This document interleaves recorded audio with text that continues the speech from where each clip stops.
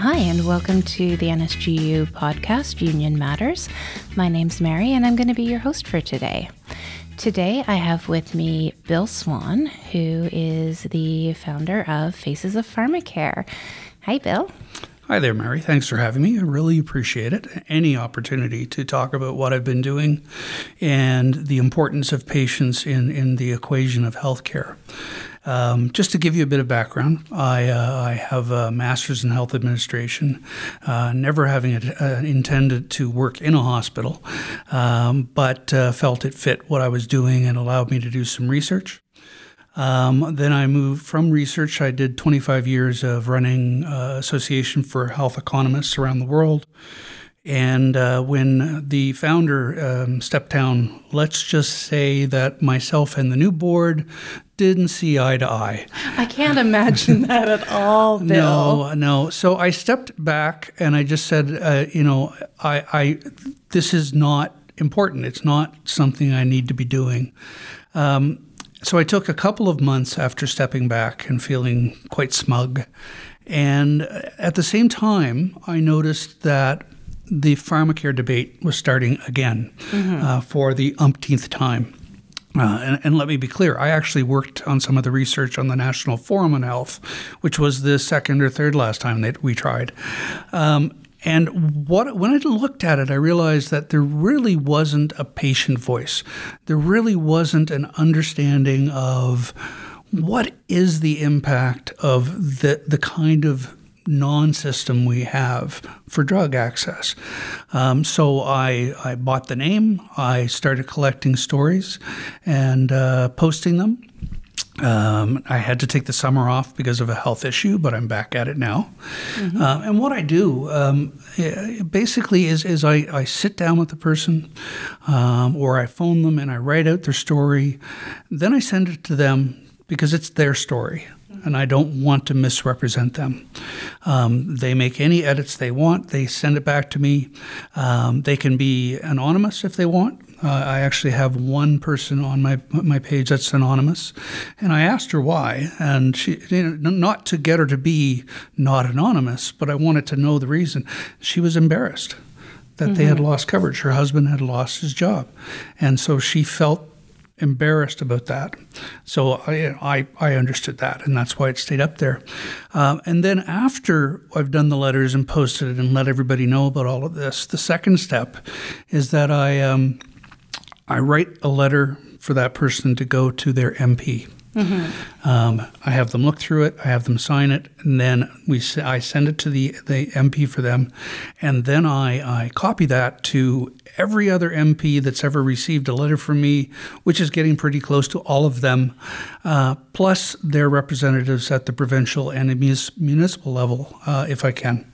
And then I go on to the next story. Now, I have some stories that have just sat for a long time that I'm not able to tell yet because they're going through such hell.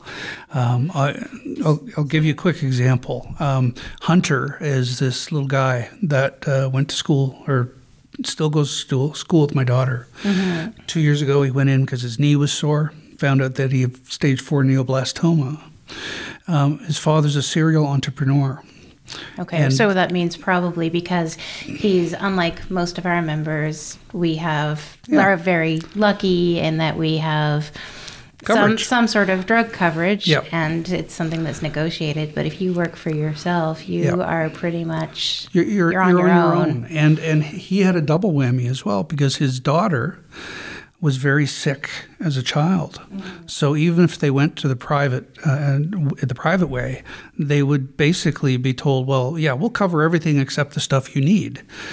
So, they do a lot of this exclusion in the private level. So, that's the sort of story that you can imagine. They started a GoFundMe campaign for $250,000, most of that for drug money. So those are the sorts of things that you're dealing with and you're trying to help. And it can be heartbreaking at times to listen to some of the stories. On the other hand, when you see people suddenly feeling like they have a voice, like they've contributed, it's really nice to see. Because if you're sick enough to need ongoing drug treatment, you're busy. It's exhausting being sick, and it's exhausting trying to take care of somebody who's sick. Oh, absolutely. And to try to negotiate, just to try to figure it all out. And especially, and that's, I think, one of the reasons I wanted to have you on here, because you're such a patient advocate. And also I think people, there's a talk about we have this need for universal pharmacare. There is some type of pharmacare out there for people who are low income or seniors, but it's trying to figure out what that is really, really complicated and convoluted, and trying to get that coverage is crazy. Yep. So that's why I've looked at your website and was reading the stories and just going, okay, I'm sure our members are going through this themselves or seeing people going through it. And it's starting to happen even in the group plans, where there'll be a change from a $5 copay to a 20% copay. And that may not seem like much for a lot of people, but when you're talking about some of the new biologics, 20%'s a big bite. I was on a biologic for 3 injections. Luckily, it almost killed me, so I had to stop it. But every month when I had my injection, it was $400 out of my pocket, not covered at all.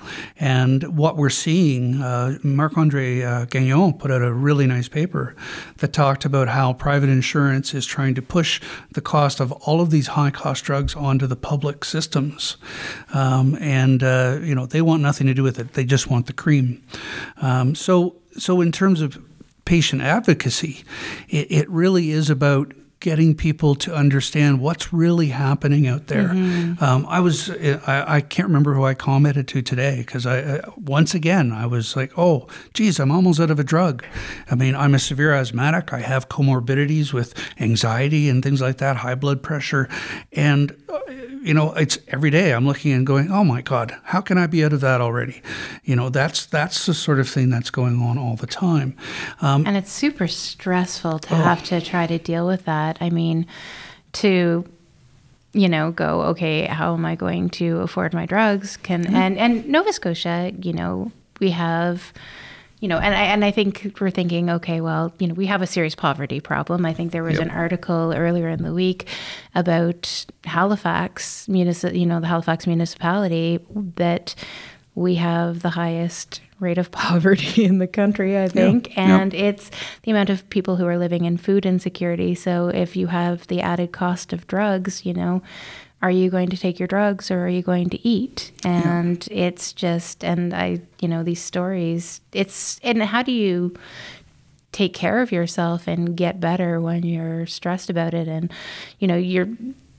the pharmacare that we do have is supposed to help take care of these people, but to try to actually go through the process, I know with my grandmother trying to figure it out, oh my God. Well, what we have, if you really think about it, is that our pharmacare system is a microcosm of the whole U.S. system. If you're working, poor, or elderly, you're covered. Now they talk, I believe it was the Conference Board of Canada, a supposedly nonpartisan group, did what they called a study, which was really a survey. And they said, there are programs available to 97% of the population. But when you look at that, I don't know if anybody's ever tried or looked at applying for family pharmacare here in Nova Scotia, but even with not working for the last 2 years, I make too much money to apply. So it looks nice on paper, but it doesn't really exist. And the hoops are so difficult. So one of the stories that I have on mine, Carrie from Winnipeg, right now, she is gotten to the point where she's going to run out of her parents' coverage. And she got put on a new drug for her asthma. She's got asthma and ADHD. The problem is that the drug is actually a COPD drug, and the plan won't cover it if your indication is asthma and not COPD. The problem being that asthma is really a subset of COPD, and if you have severe asthma, you have COPD because COPD is damage. Yeah, and it baffles the mind. It's so convoluted and absolutely. Yeah, it's... Well, and the problem is that the narratives out there, people swallow them. Hook, line, and sinker. I had somebody who was at one of these conferences from the Conference Board of Canada as a patient rep, and she came back very much in favor of we'll just fix the holes in the system, and we have to have user fees to stop abuse. And I'm just about going out of my mind reading this email because I can't reach this person directly because there is absolutely no research that says that it's about abuse. No, and in fact, those small fees actually put a barrier in place because sometimes $2, $5, that actually... Even $1. It's a barrier to keep... if a very small amount of money will stop people from actually filling that prescription. Right. That's right. And it's ridiculous. It doesn't save anybody but the drug... the insurance. Benefits, insurance plan money. It's a way for them to make money. It really is. It's trying to understand. You see, the user fee debate actually started in the States. Yeah. And the insurance industry in the 70s was using them to reduce costs, increase their profit. Yeah. And then a study came out by a guy named Joe Newhouse, who still hasn't forgiven me for spilling wine on his shoes, but that's okay. And they did a study on the effect of user fees for doctor's visits. Mm-hmm. And the insurance groups sort of said, hey, look, we can not only do this, we can blame it on abuse because there was some suggestion that people might overuse it. The problem is the wrong people stopped using or going to the doctor. And this is the basis for all the user fees we see. So we're relying on research that looked at visits to doctors and applying it to prescriptions that we have to go to the doctor to see, and it's free, and it doesn't make any sense. I've written something called 8 Make That 9 Reasons That User Fees for Drugs Are Stupid. It's a good title, I like. You have to think about it this way. Now there is a caveat. If you look at opioids, there's a reason that people take those even if they don't need them. Yeah, that requires something else. And even antibiotics. You have to be a little bit careful because you don't want people taking them just because they have a cold. But I don't know of anyone who wants to take an asthma drug for fun. A lot more people would have asthma if there were psychotropic effects.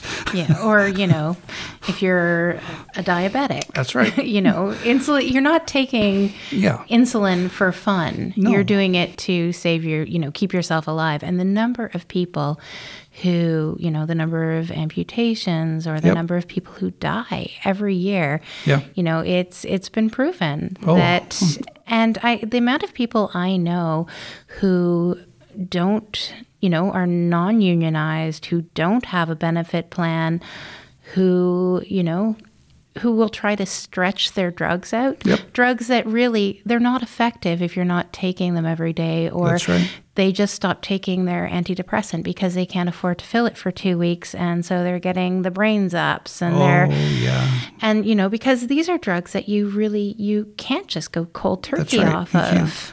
And if you look at asthma, it's seen a lot that I am feeling fine, I can stop taking it. But asthma treatment is a combination of beta agonists and which relax the lung muscles, and corticosteroids that basically reduce the swelling of the mucous membrane. Well, if you're taking your drugs and you feel good, and you want to eat, and you only have a certain amount of money, as you said, what are you going to choose? You're feeling fine, and then you go through a cycle of collapse, because the problem with stopping cold turkey with asthma meds is that your body slows down its own production of corticosteroid. So if you stop it, all of a sudden it's like, oh, hey, does anybody remember how to turn the plant on? And you're stuck. So, there is that necessity to treat, for people to understand. And with diabetes, I have one of the stories on there. This kid is, he's going to age out soon, and his mom and his dad work their butts off at low-paying jobs, and she works at one, so she has coverage, but it still only covers 80%. And here's a drug that it's a biologic, but we're still paying through the nose because it got into the pharmacare or the pharmaceutical system, and suddenly it costs a fortune. But that wasn't what it was meant to do. Banting originally said, "Oh no, this should be available." We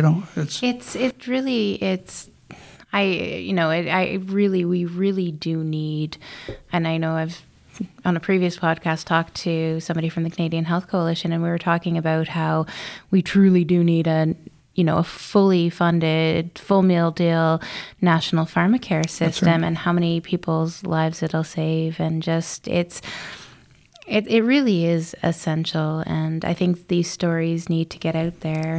Yeah. And I think one of the things that I'm trying to redirect is to talk about the fact that it will save lives. It's not just about the money; it's really about the lives first. Now, when I did an assessment, I kind of tongue in cheek said, based on research from the States, that over 50 years we've killed Kitchener by not having a national plan. Yeah, because Medicare just celebrated its 50th birthday, I think, yesterday. Yep. And that's crazy to think of. You killed, that's how many people in the past 50 years have died because we don't have a national pharmacare. Because they didn't have access to something that would keep them out of the hospital, which is ultimately what you want to do. And I think this is part of the reason I sort of started Faces of Pharmacare, because it was always the policymakers and the academics and the drug companies, the insurance companies, and nobody in there going, excuse me, but I'd like to live if you don't mind. And actually getting involved in the patient engagement movement started a while ago for me, because I'm a tad outspoken, as you know, Mary. I've noticed. So yes. Bill and I we sit together on the board of the Nova Scotia Health Coalition, which is how we've gotten to know each other. And he's definitely a very outspoken, fierce healthcare advocate and patient advocate. Patient advocate, because I believe that there is so much untapped potential in the knowledge of patients. And what I mean, there's different ways of looking at patients. I'm not talking about the person who broke their nose in a bar fight and is in the ER. I'm talking about the diabetics and the asthmatics and the people that, whether they're in the hospital or not, they're using the healthcare system every day because they're taking their meds. Those sorts of people have so many ideas of how to improve the system. The very first one I went to, I was shocked at the number of things that people say, well, it would just work easier if you did this. And most of these solutions are not high-cost solutions. They're common-sense solutions. Yeah, and they're probably things that a lot of our members who work in healthcare see every day. And that's right. I know that I want to be a better advocate for both myself as a patient, but also for my loved ones. And I'm sure that's something that our members want as well. Whether you work in healthcare or not, you're interacting with the system, which is pretty broken. Yeah. We are absolutely in crisis. So do you have any advice on how we can be better patient advocates for ourselves and our families? Oh, gosh. I mean, it really does come down to understanding how to use the internet. I mean, a lot of people complain about Dr. Google. On the other hand, there are some good pieces of research out there. So the first thing I'd say is learn how to differentiate between bad and good research. Which is hard sometimes because it is hard. A lot of people go to PubMed not realizing that PubMed is actually a much broader selection than Medline. So if you want really the good research, you would look at the Medline. So you just put a Medline filter on PubMed, and you're not getting the wonky stuff. The unfortunate thing is that the sort of the gold standard for health information, the Cochrane collaboration, which is now just called Cochrane, is going through a crisis right now. So, what do you as a patient rely on? So sometimes it just has to be a little bit of information. Sometimes it's a little bit of gut. But I think it's important that we get people to really look critically at things and accept sometimes that, you got asthma. You're going to have to deal with that. And this is how you do it. But I think there's also other things that we could do, and that's starting the discussion of the patient being involved in a lot of different ways. The health research institutes in Canada, they started a thing called SPORE, which is a strategy for patient-oriented research. I probably was one of the few people to actually read the whole document and get really excited. Well, health research is kind of your jam, isn't it? Well, yeah, but patient involvement. Yeah. Now that has morphed into something that involves patients in research, and that's good in a way, because it gets maybe a different outcome in the research, so the patient might say, I'd really like my hands to stop tingling. I don't care about these things. This is what's really affecting me. And I think that's great, but they've kind of stopped short because, I've seen the last 3 times I've been involved, the last 2 times in the ER and the last time this summer with the health system beyond my asthma, were pure disasters. Yeah. And I can point very easily to simple things that could be done. And so I feel that what we really need is a patient ombudsperson who has the resources to be able to help people understand what's going on as a patient, to train them so that they can sit on boards. I sat on the Capital District Health Authority board before it was shut down. I breathed a high sigh of relief when that happened because it's a hard job. Yeah. But there's not many patients that could just pick that up and do that. No. But learning those skills, I don't think is impossible. So, I just think that if you're going to have a learning health system, and that's the de rigueur way of calling health reform now. I was called up about this on a short-term research they're doing out of McMaster. And I said, if you're going to really have a learning health system, the patients have to be the start of things. You have to take the patients. Because otherwise you're just going to fiddle with what you have. I mean, in the past, doctors were the patient advocate. Well, that's not really true for a variety of reasons, notwithstanding the research shows that they have an interest in getting you out of the office, for example, and they only have so much time. So I think we really need to say, do we need real advocacy? Now, the problem is we did have funding for advocacy groups. And Sharon Batt, who's also on the board of the coalition, she wrote a book called Health Advocacy, Inc., and she details how they went from having government funding to help women with breast cancer to losing that funding, to the drug companies coming in and happily filling the void, and the whole timbre of the discussion changing.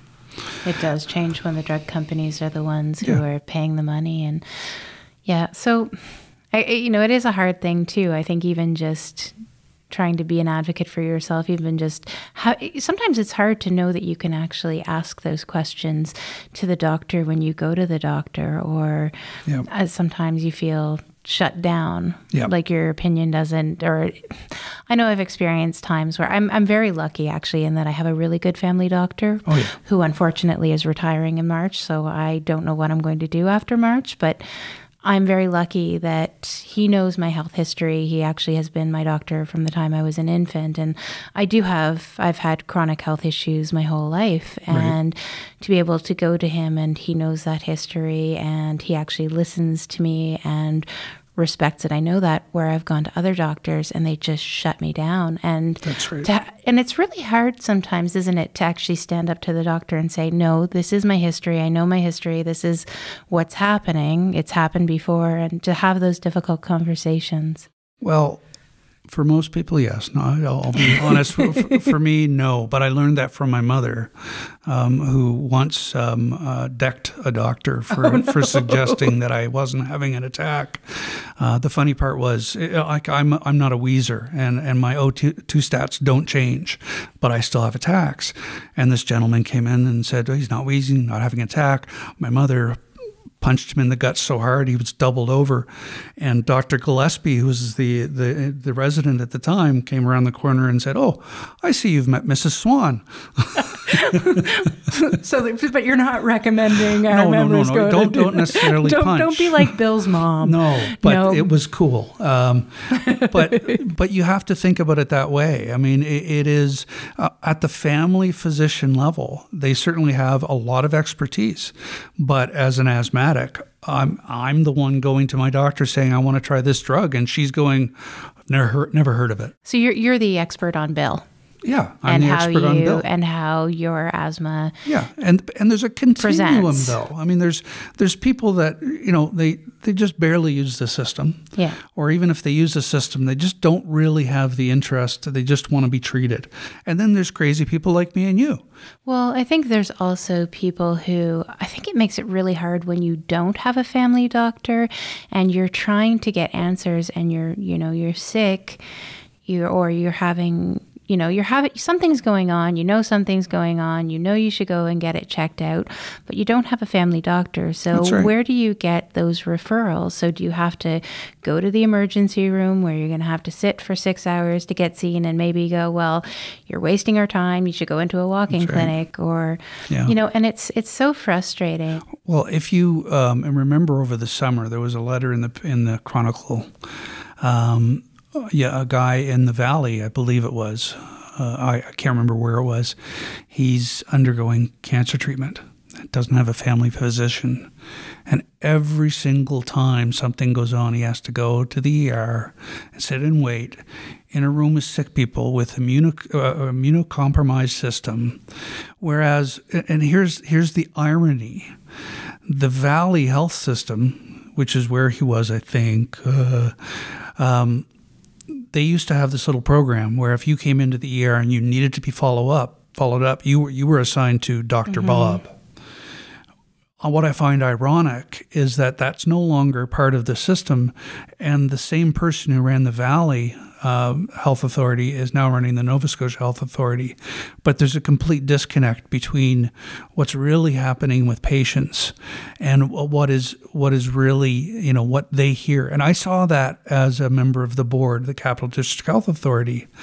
What we were fed at the board level was cleaned so many times, it was valueless. Yet I 2 times went to the ER and they were disasters. Mm-hmm. Never heard about it. Just it boggles my mind. And this is supposedly the background I have. And I think part of it is that we're still grounded in a 1960s system.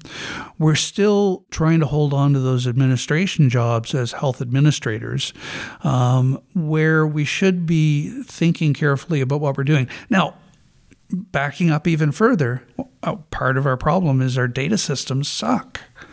Yeah. I mean, you can't. I think there was actually an article in one of the basically criticizing the IT. That report came out from the Auditor General yesterday, and that's what he pointed at. And here we are. This is the same people that have no control of what's going on, and they're in charge of tendering for the one person, one health record, and they're talking $500 million. And in a society where you don't have to pay for Oracle anymore. Open source software is actually more secure than Oracle. So I think a lot of our members who work in healthcare sort of, they're on the ground, they're on the, front lines of this, and they see these issues and they want to be, they see how the system could work better. And I hear them talking about it going, I don't understand why this isn't changing. And I guess one of the things I wanted to ask too is because I know our members really who, are in healthcare or dealing with, patients, clients, they want to be advocates for their patients and clients. They they take these, they hear stories like that you put up on Faces of Pharmacare. They see these every day, and I know they take it home with them. I think, do you have any advice for them on how they can be better, advocates for those patients, or how do they keep going when sometimes it stresses know sometimes. them? I mean, the true heroes to me in the healthcare system have always been the nurses. I can remember taking my mom in, and the nurse just looking, going, saying, "Oh, she's doesn't have enough O2." And it just knew right away what to do. Any of my times in the hospital, it's always been the nurses that I've relied on for more useful information. And so to be an advocate for someone when you're in the system, and I think part of it is that you're in the system that is still doctor-centric. And you can see that if you go over to the VG site now. There's definitely a hierarchy between and... Well, if you remember when the CDHA was going, there were signs everywhere that said patients first. Well, the new signs that are up, ironically, I have a picture of one over one of the unusable water fountains, talk about the caregivers, nothing about patients. And I understand where they're coming from, but they're also getting directives that they need to refer to patients as clients. And that's just another way of kind of separating yourself from the sick, from the people that need help. What they can do,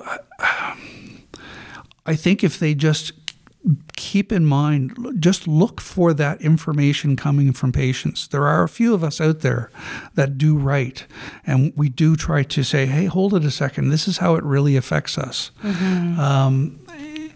There may be a way. It may be some of them may be sitting on one of the boards.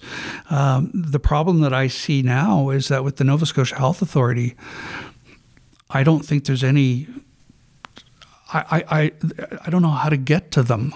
And I think some of our members are feeling the same way. Yeah, and I understand the situation. They're trying to meld 7 groups into one. I don't know why we need even authority sometimes when we have a health department and we have less than 1 million people, but that's another discussion. But I don't, when you decide to fix the dike, you don't bring everybody in for a meeting and pull all of the fingers out of the dike to have a team meeting. You still have to have the fingers in the dike. And I'll give you a really good example. I mentioned earlier that I had to take some time off from Faces of Pharmacare. And I had gone through a deprescribing. I was feeling great. June, running. End of June, I ran a half a marathon. Okay, I finished a half marathon. Let's not say run. It's a big accomplishment. Look, I have 60% lung function. I'm happy with that. 3 days later, I had a CT that had been scheduled for a while. I just coughed up a bit of blood in March.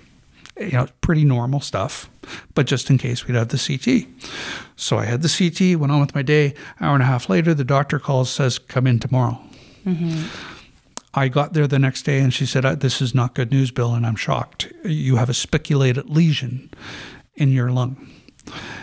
And if you know the term, spiculated makes all doctors' sphincters go whoop really fast. It's a scary word. And typically 90% of spiculated lesions are malignant.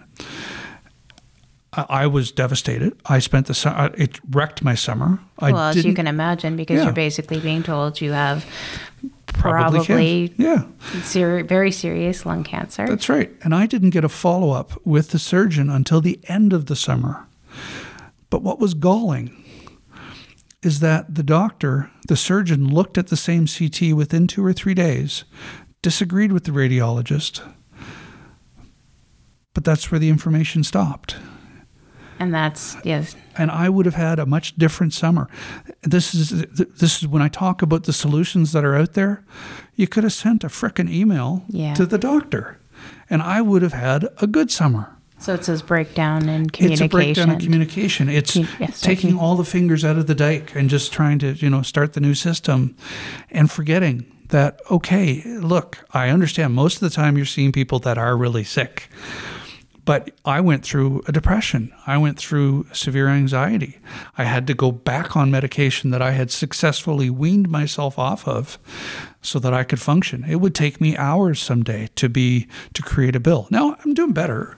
Hey, great, I don't have lung cancer, but I want to create a system where that doesn't happen to anybody anymore. And that's why you start with the patient. Yeah, and it's why it's important to have that communication back and forth. And I don't think it's anything that we're going to fix anytime in the immediate future. Let me in there.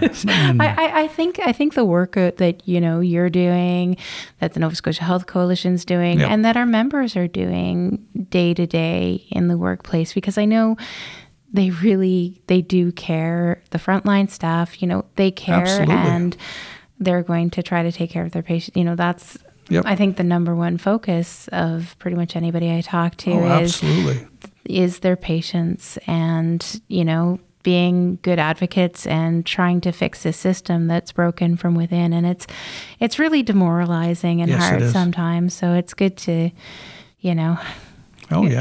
sort of know that you've got the support and I think it's growing. There are a lot of there's a lot of patient engagement going on.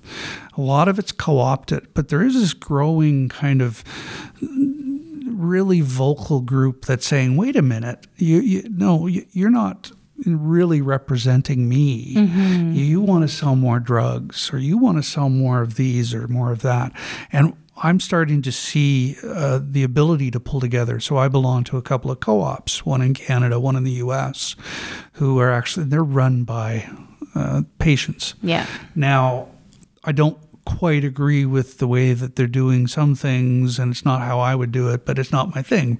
But I'm still going to join it. Yeah, and so maybe that's one of the things that I think. So I think, obviously, getting out there and actually getting involved in these groups and having your voice heard is really important. That's why, that's one of the reasons that I, showed up to the Nova Scotia Health Coalition AGM. We actually, that's actually coming up in January, and I ran for the board because I feel like, healthcare is such an important issue, and I really feel like it's important that people get out there and fight for healthcare, because it's something that we're so proud of. And I think it's something that could be, magnificent, and it's something to be proud of. But, we need to fix it, and we need to step up and do that. That's right. Yeah. And the first step of that really is Pharmacare, because the money that we need to fix the rest of the system comes from the savings that we'll get from Pharmacare. And one of the things I should point out is for the Faces of Pharmacare and of value to the members, you don't have to be a patient to tell a story. No. Tim, who's on the board, is a doctor, and I have his story up there because of what he sees. So people are, contact me if you want to tell your story, or if you know that there's someone whose story should be told. Talk to me. I'm always open to that, and I love talking to people about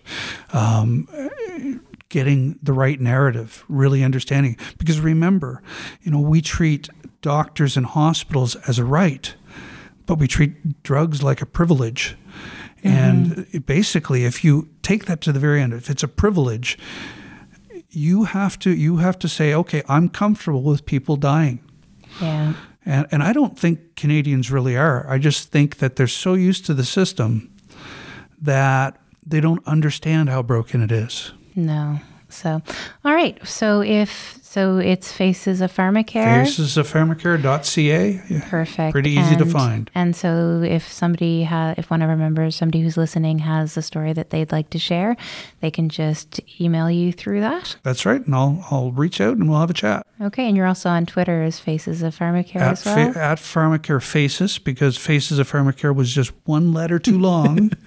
And on Facebook and LinkedIn as well. Okay, perfect. So, yeah, no, I highly encourage people to contact Bill and get those stories out there. And if you want to be anonymous, that's fine too. That's fine too. I think it's, and I highly encourage you to, get involved with healthcare activism. And I think you're quite an inspiration to me just in how, much you fight for, I am blushing a little. Not just yourself, but you really are a fierce patient advocate. And I really admire the drive that you have to make things better for not just, yourself, but for people right across the country. And I've really enjoyed reading those stories. And I hope that our members, take a look at it and get involved. And well, thank you for the kind words.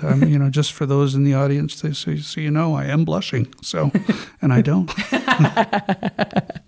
Well, thank you so much. And I've really enjoyed talking to you. And anytime. And I've got some other projects in the pipeline, so maybe I'll be back.